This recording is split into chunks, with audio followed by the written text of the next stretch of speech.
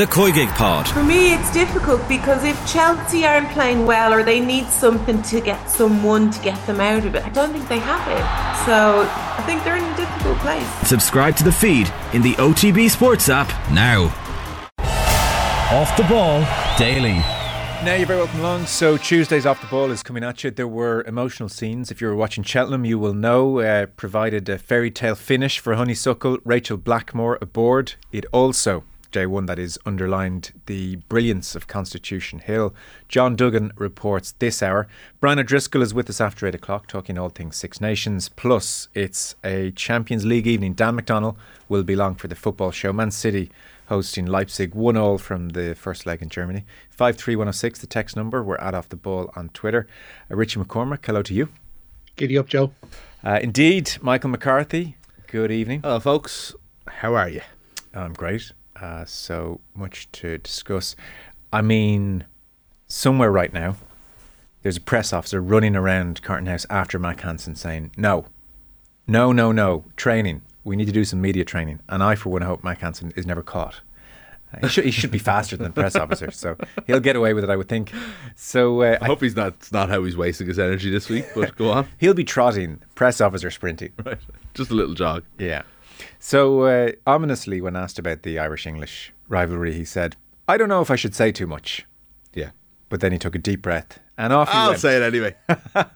So, look, none of this is too serious, but it's just wonderfully unusual, I suppose, given the general climate when it comes to players doing interviews ahead of crunch games. He said, there's a fair bit of hatred, isn't there? He said, it's good, though, because once the game's done, they're good lads like everyone else. Then he gets into the history part. Uh-oh. How do you think Mac Hansen addressed the historical contentious relationship between Ireland and England? He referred to it as, that shit happened how long ago? But it does add a bit of fire to the game. And then he was asked, I growing up in Australia, have you been aware of the Irish-English rivalry? And he said, I think everybody hates England in general, so it's something I was aware of for sure. One of the English headlines went with Mac Hansen, everybody hates England. Yeah. And then he was asked about, Owen Farrell, Andy, it's so interesting. And in fact, he cracked a joke. He said, there'll be no moves run at Owen if he's playing. There'll be a lot of chat about lightly tapping him to the ground. I think it's great. And it's not meant in a bad way in the slightest, but it's a departure from what we're used to. Yeah, and I think it will be taken as that, won't it? I think people hear Mac Hansen talk once, and I think James Lowe is someone that's probably in a similar category, and they sort of take them for the types of characters they are. Whereas I think if it was someone, if James Ryan had come on with you last week and said, what I'm really looking forward to is England because I particularly hate them, and then went on to answer it about history in the way he did about Ireland's call, I think maybe the headlines would be slightly different, but that's not going to happen. Whereas with someone like Mac Hansen, you just want those people to be as themselves and fun, and we have the moment on TV when he got man of the match in the last game where he knocked the mic and the cursing and so on, it was just that was just so brilliantly human and happy, and the more we can get out of these guys, the better. I hope the press officer isn't sprinting around the camp after him at the moment. Apparently Andy Farrell jumped in and said, this is going to bring on more adversity. It's a great thing. Bring it on, baby. Yeah. When Mac Hansen has 3 man of the matches in 8 games, he can say what he bloody well likes. Yeah. God, that's unreal. I think what an impact he's had. Extraordinary. I still feel his amazing try in Paris last year remains somehow underrated from the kickoff. Yeah. When we ran full sprint and it just landed perfectly and kept going. Yeah.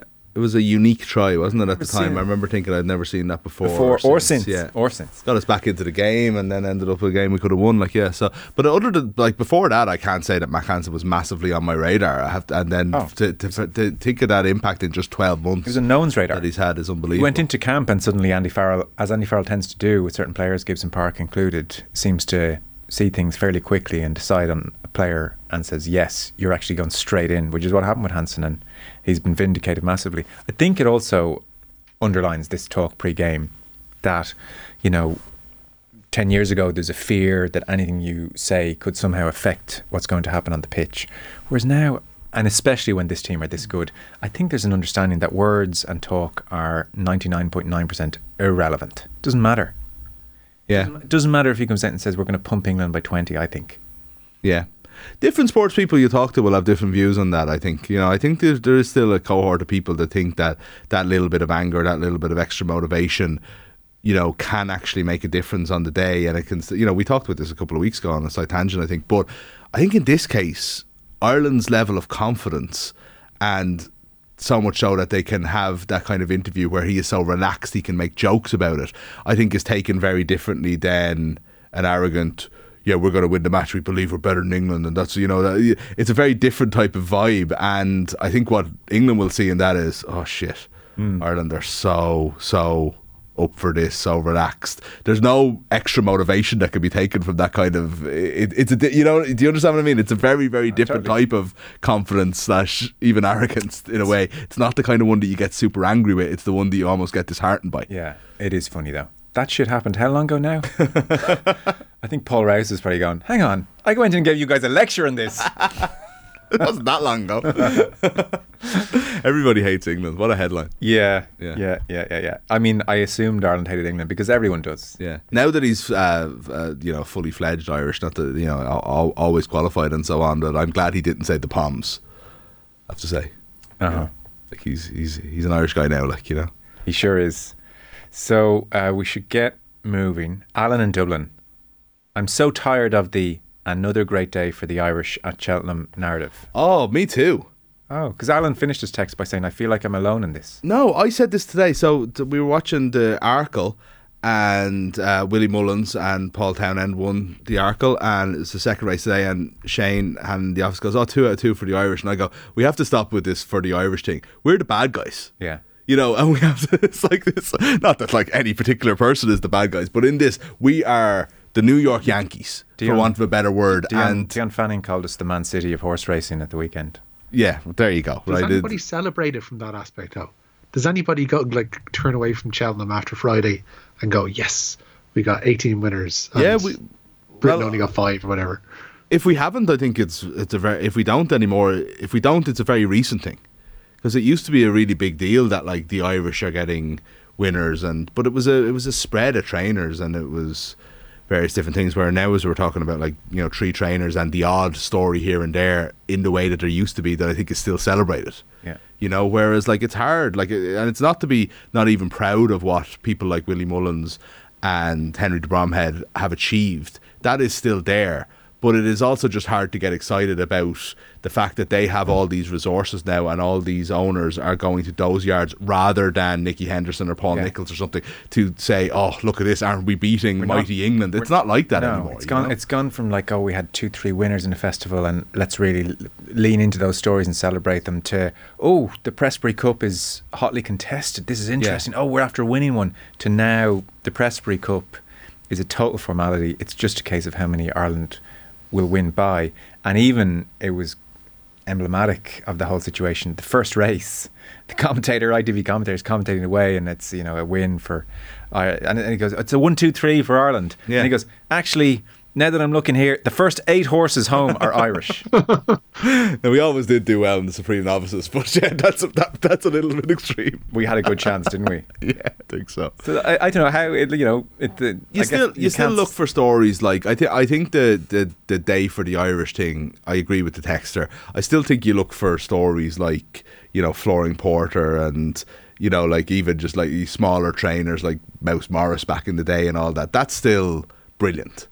But I feel like it's almost the nationality part of it should be lost, and it's almost like we should be going for the small trainer to make the breakthrough over the titans such as Mullins and Nicky Henderson, you know what I mean, and take nationality out of it. I know, but you still have to keep track for the Prestbury Cup. Well, the Prestbury Cup's very important, yeah, and the cool graphic that they have with the 2 flags, that they put on the yeah, but course. Genuinely, you can't just retire the Prestbury Cup because it's not going well. They have to. Well, it would look pretty bad from a British point of view if they decided there was no more Prestbury Cup yet, because they can't win it anymore. Yeah. So John's with us, John Duggan at Cheltenham. He's been speaking to Rachel Blackmore, speaking to Henry de Bromhead, and we'll play those interviews after 7:30. It's where you're starting, Richie, in the Newsround, which is brought to you with Gillette Labs. Get the ultimate shave or your money back. Neon Night edition is available now. So give us the general synopsis of the day. Yeah, there's a fairy tale ending to the career of Honeysuckle at the Cheltenham Festival this afternoon. The Rachel Blackmore Mount won the Mares Hurdle for trainer Henry de Bromhead, coming home a length and a half ahead of Love Envoi. It was Honeysuckle's fourth consecutive Grade 1 victory at the festival and brought some pretty emotional scenes. And afterwards, in the parade ring, earlier in the afternoon, odds-on favourite Constitution Hill won the day's feature at the Champion Hurdle. The Nico de Boinville Mount, trained by Nicky Henderson, romped home ahead of 7-2 shot State Man. 66-1 outsider Zanahiyr was third for trainer Gordon Elliott. Elliott had to wait until the penultimate race of the day to back his first winner. 18-1 shot Jazzy Matty took the Boodles Juvenile Handicap Hurdle under jockey, pardon me, I'm just after losing my place there because I'm after scrolling down too fast. But yeah, Gordon Elliott waiting until the penultimate race of the day to pick up his first win. That came under Michael O'Sullivan. That was the Cork jockey's second winner of the day after he caused an upset aboard 92 shot Marine Nationale in the opening race of the festival, the Supreme Novices. William Mullins claimed a fifth Arkle in 9 years with favourite El Fabiolo, a comfortable winner. Mullins also trained odds-on favourite Gaillard de Mesnil to victory in the final race of the afternoon, the Amateur Jockeys Novices Chase. As Richie says, it was emotional when Honeysuckle won, returned to the parade ring. Incredible ovation, a hug of intensity and meaning between Henry de Bromhead and Rachel Blackmore for obvious reasons. And you know, it's just so to the fore. It was to the fore of Rachel Blackmore's mind, even when first interviewed on ITV aboard Honeysuckle by Mark Chapman. No, that's his name. Yeah. And straight away her thoughts are with the de Bromhead family and what they're going through, and you see it in the de Bromheads, that awful thing of joyous moments are also some of the saddest moments. And, of course, tainted forever, but also continuing on, and it's hard to even understand. And it's funny, even the Honeysuckle story in itself would have all that is still I think what's beautiful about Cheltenham is that you develop these relationships with horses over years, really, and they come back and there is that Cheltenham legend, one last. But it's so much added meaning today. It's almost irrelevant considering the context in this situation. It is. Rich mentioned Michael O'Sullivan as well, the jockey who won the first race, Marine Nationale, and Jazzy Matty 18-1 for Gordon Elliott in the Boodles Hurdle as well. He's someone to look out for. Interesting story. Was still in college last year doing his degree in agricultural science. Got the 2 rides for Cheltenham today. Won both races, and they're saying this guy's serious stuff. Yeah. So another Irish jockey maybe to look out for. Absolutely, yeah. Great story. John Duggan going to join us 7:30 and we'll chat through the afternoon. Champions League then. Sorry, Mick, you were coming in. No, I wasn't. I was just going to say, on the texter's point earlier about and it's I don't want me to be painting Ireland as the bad guys, but I suppose it's just a level of where we are as a nation, right? Do you know where I'm more comfortable? Do you remember the year 100 years ago when the Grand National didn't go off properly? They wrecked the start a couple of times. They abandoned it. Because they got the tape wrong. Oh, sorry, I thought you were talking about the bomb threat for a minute there. No, it was close to that though. It was either the year before or a couple of years after or whatever. Yeah. But it was the second time a Grand National hadn't been run off, and they got the start wrong. They didn't call it back in time. Some horses ran the race, some didn't. So there was no Grand National. And there was a guy on the BBC being interviewed by Des Lynam, who's an Irishman. And he was talking about the system that they have in Ireland over the system they have in the UK, and made a statement which was and if in a backward country like Ireland they can get it right, then why can't we? And there was uproar. That is where I kind of feel I'm more comfortable being angry at the British for thinking that we're kind of potato eating leprechauns than actually being better than them at something. Leave that to SNL, Mick. Exactly. Yeah, it's the Americans that are like that now. They're still doing it. The British are far too aware of what we're actually like. But it is an interesting state of affairs. This is just a moment in time, and there are a lot of problems in this country. But you look at the wealth which has come in the last 20, 30 years, and you look at where they are across the Irish Sea as the Tories really ramp up the last 12 years into what's going to be a glorious finale. So we sit here on the Tuesday, and the Prestbury Cup is obsolete. And Ireland, it's a question of how much they hammer England by to win the Grand Slam. World number 1 team in the world. We're not doing too badly on a whole host of fronts. No. Kind of insane. Yeah. This is not the childhood that we had. No, absolutely not. Beating England, in the rugby was one of those once in a lifetime things where, if it happened, it was like, well, hey, and then it was like, right, we'll see you next year, 38-0. Yeah. I love Hansen like one of her own, but God, I really do love the bluntness of Aussie sports people, says Sarah in Galway. And it's just a lazy cliche to hate England, says John from Limerick. I think he's only joking. You hate Tommy Tiernan once said it, you know, you don't hate England, you just want to see them lose in sport and war. I think Tommy Tiernan line, it wasn't it? Yeah. It's gone through some of the wars. I'm glad they won some of them, but I take the point. Champions League. Yeah, a couple of places up for grabs in the quarterfinals tonight. Manchester City and RB Leipzig resuming level at a goal apiece for the second leg of their last 16 tie at the Etihad. Taking you through the teams there, Manchester City have Ederson in goal, a back four of John Stones at right back, Manuel Akanji and Ruben Dias are the centre-half partnership. Nathan Ake is at the left-hand side of their defence. Rodri anchors the midfield. In front of him are the quartet of Ilkay Gundogan, Kevin De Bruyne, Bernardo Silva and Jack Grealish. Erling Haaland, as expected, leads the line. A few changes for Leipzig. Both fullbacks have been changed and a couple of alterations in midfield too. Janis Blaswick continues in goal. They've got a back four of Benjamin Henrichs, Willy Orban, Joško Gvardiol and David Raum. In midfield, it's Kevin Campbell, Conrad Leimer and Amadou Haidara. Dominic Szoboszlai, Emil Forsberg are in support of Timo Werner. Elsewhere tonight, Inter have taken a 1-0 lead with them to Portugal for their second leg with Porto, and both of tonight's games kick off at 8 p.m. Liverpool at the Burnabout tomorrow, so the pre-match press conference is happening as we speak. It is, yeah. Just seeing quotes from Fabinho and Jurgen Klopp rolling in saying if it's a 1% chance they'd like to go for it. They are, of course, 5-2 down from the first leg against Real Madrid tomorrow night. And Real Madrid boss Carlo Ancelotti said today that Karim Benzema is 100% fit for tomorrow night's last 16 second leg with Liverpool. The French striker sat out their weekend win over Espanyol with an ankle injury. Benzema may be fit, but Real will be without David Alaba. That is due to the thigh injury he sustained in the first leg at Anfield. So Klopp and Fabinho talking at 1%. What chance in percentage terms do you give Liverpool of making the next round of the Champions League? Logically, 0. But you can't say what 0. has been happening with this competition? Mathematically, you can't say 0. Well, okay, 0.1 then. Okay, percent, right? good. Okay, but that's logically. Yeah. But what's that in real life? Logic doesn't play into the knockout stages of the Champions League. Like how many?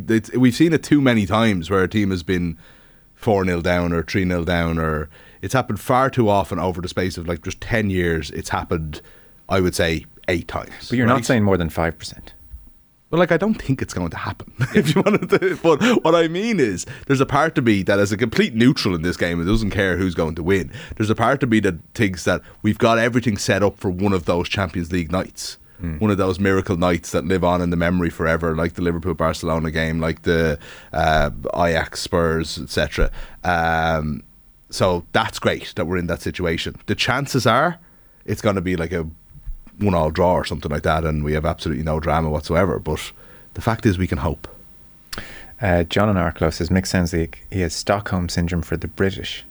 Is that what you sound like? What does that even mean? I don't know. That I've been kidnapped by the British and now I've started to like them. You miss their sporting dominance over us, maybe? Yeah, like I don't really, I suppose. I just, you know, there's a part of me in terms of my comfort level at Irish dominance is low, but it's because of the inbuilt inferiority complex that comes with being Irish. It's a more natural environment to be an underdog than it is to be lording it over and literally anybody else. Doesn't matter if it's England or Australia or New Zealand. I think what Cheltenham has maybe given us an insight into is how, say, take soccer, how the Germanys of the world feel for 80 to 90% of their sporting existence. As in, we're going to win the qualification group for the Euros. We're going to get through our group stage at the Euros, and we'll probably get through the quarter-final stages, and then it gets interesting. Yeah. So now we're sitting here Cheltenham Tuesday, the Prestbury Cup, it's like, well, here we are. Do you lose joy in it though, after in the way that we have lost joy in every Irish match under Stephen Kenny now will be, you know, the build up and the tension and disappointment. We could do it, we probably won't, we might do it. And all of that. Yeah. Whereas Germany are just like, we're the we don't play any games basically between tournaments. So we're getting a glimpse of that. Germany are not, you know, we're going to win the Prestbury Cup in football. by halfway through Tuesday. Kind of. So it's a glimpse maybe of what it's like to be superior sporting nation. It's not as interesting as it sounds. We should almost be grateful for being average at a lot of sports. Yeah. I don't know. I'm willing to give it a go.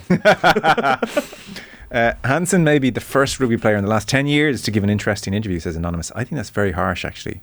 Yeah, I agree. You know, I think some super interesting interviews given by rugby players over the last number of months. Even take Sunday Times at the weekend, and he gave a similar interview to us. Andrew Porter, on the day of a match. On the day of a match, Andrew Porter, across 2 pages of the Sunday Times, is talking about losing his mother, Wendy, and remembers the funeral happening the day before he was due to start secondary school, and just the unresolved trauma and grief. And he developed a very serious eating disorder and lost all kinds of weight he shouldn't have been losing, and turned it around and started going to the gym at 6 a.m. He talked about being a Ben Dunn gym and then going to the gym afterwards and turning it all around, and now here he is, and he's doing it for his mother. Now, that's not dull. And it's a piece that you get to know somebody a little bit more from, and as you said, it appears on Match Day. It's exactly what we're hearing from GA journalists from the last 15 years, that they don't exist anymore, and they're the features we used to read on Match Days in the Sunday papers, but they're gone. I would say that rugby, certainly of all the sports, doesn't have a big problem in the way the texters. No, they've good Match Day interviews in the papers. Obviously, look, the post-match interviews are generally poor, unless it's James Lowe or Matt Hansen or Sexton's very good. There's always going to be people who just give you the bland and the work-ons and the tech talk and stuff. It's because they're not comfortable giving themselves, but sure, that's always going to be the case with some people. What I find in rugby is that they're not sort of encouraged not to give anything or not to say anything in the way that perhaps we've been critical of GA a lot in the past, in particular of, like, you know, don't say anything to anyone for fear that it'll be used against you. And I feel that rugby doesn't have that, at least to a massive degree, and therefore you'll get the odd good interview. Beating England and being better than them at horse racing and rugby, which are Tory sports, is particularly sweet. That's fair. Yeah, and we've give them a good game of cricket as well every now and then. Simon Cooper on the Tories generally is worth listening to from last night. It was so interesting. And we'll get to Richie's next story in a second. One text catching my eye, because this struck me watching the Cheltenham coverage today as well. So Kieran and Sligo, what is it about racing people that encourages talking about horses like they're people? This horse loves it here. Does he really? Now that line I don't mind. What they mean by this horse loves it here is they tend runs to well on this track. But there was a moment where was it Constitution Hill was walking the parade? Anyway, like they were talking about his kind eyes. And I like it. I thought, nah. No, don't be cynical about these things. His kind eyes. Well, I'm not saying he actually has kind eyes, but I'm saying that it comes from a real place when people talk about these things. Whether it's nonsense or not, it's another matter, I suppose.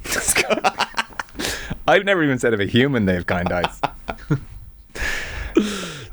Dark eyes. Yeah. He won by 5 lengths, and he looks like a great lad as well. Yeah. He seems like a sound horse. I remember interviewing Ruby Walsh before, and he did liken horses to kind of 5, 6, 7-year-old people in terms of their playfulness. And I get that. Yeah. But are you a pet man? Who was it on Sky News? The newsreader on Sky News, when some it was Kate Burley said it was after the Paris attacks. She took a picture of a dog. The sadness in the dog's eyes. It was after the Paris attacks. That was infamous. Yeah. Anyway, sorry. So 2030 World Cup, Richie.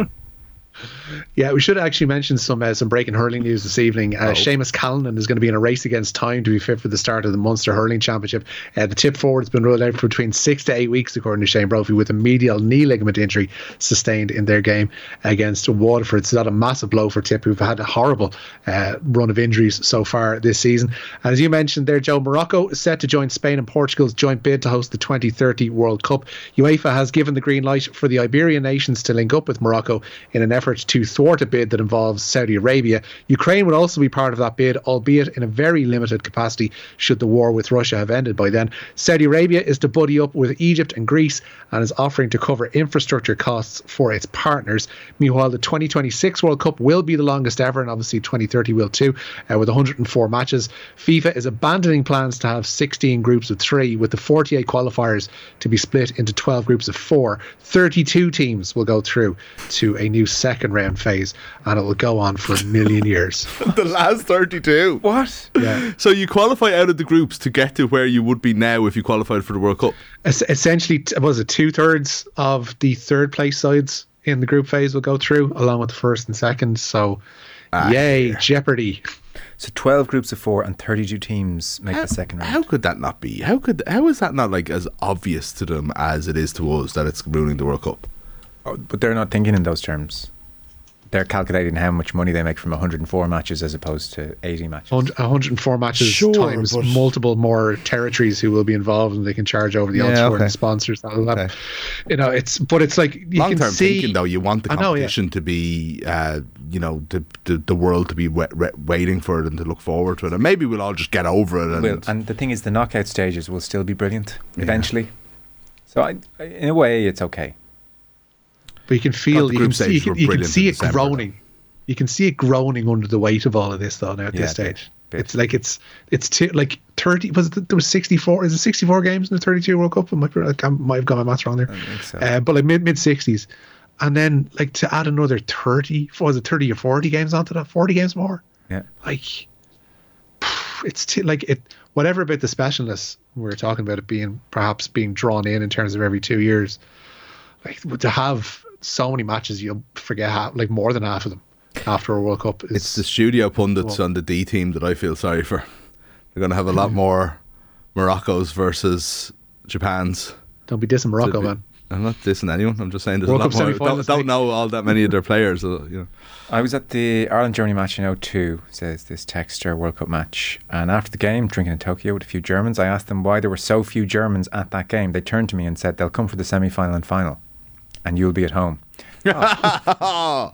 No need for that. Everything about it was accurate, but the last bit was unnecessary. I didn't think they'd get to the final in 2002. They were terrible, but they did. They were a brutal Germany side. Absolutely brutal. Carsten Ramelow was Carsten Janker, Carsten Ramelow, just all the Carstens, and they were just mucked. Oliver Neuville. This is an underwhelming group of German players. Still made the final. Yeah. Closest. We could have 2 if we could count Mick. Scored about 4 goals against Saudi Arabia, I seem to remember, in the group stages. Yeah. He got 5, I think, did he? Maybe. Yeah. We are pretty much done.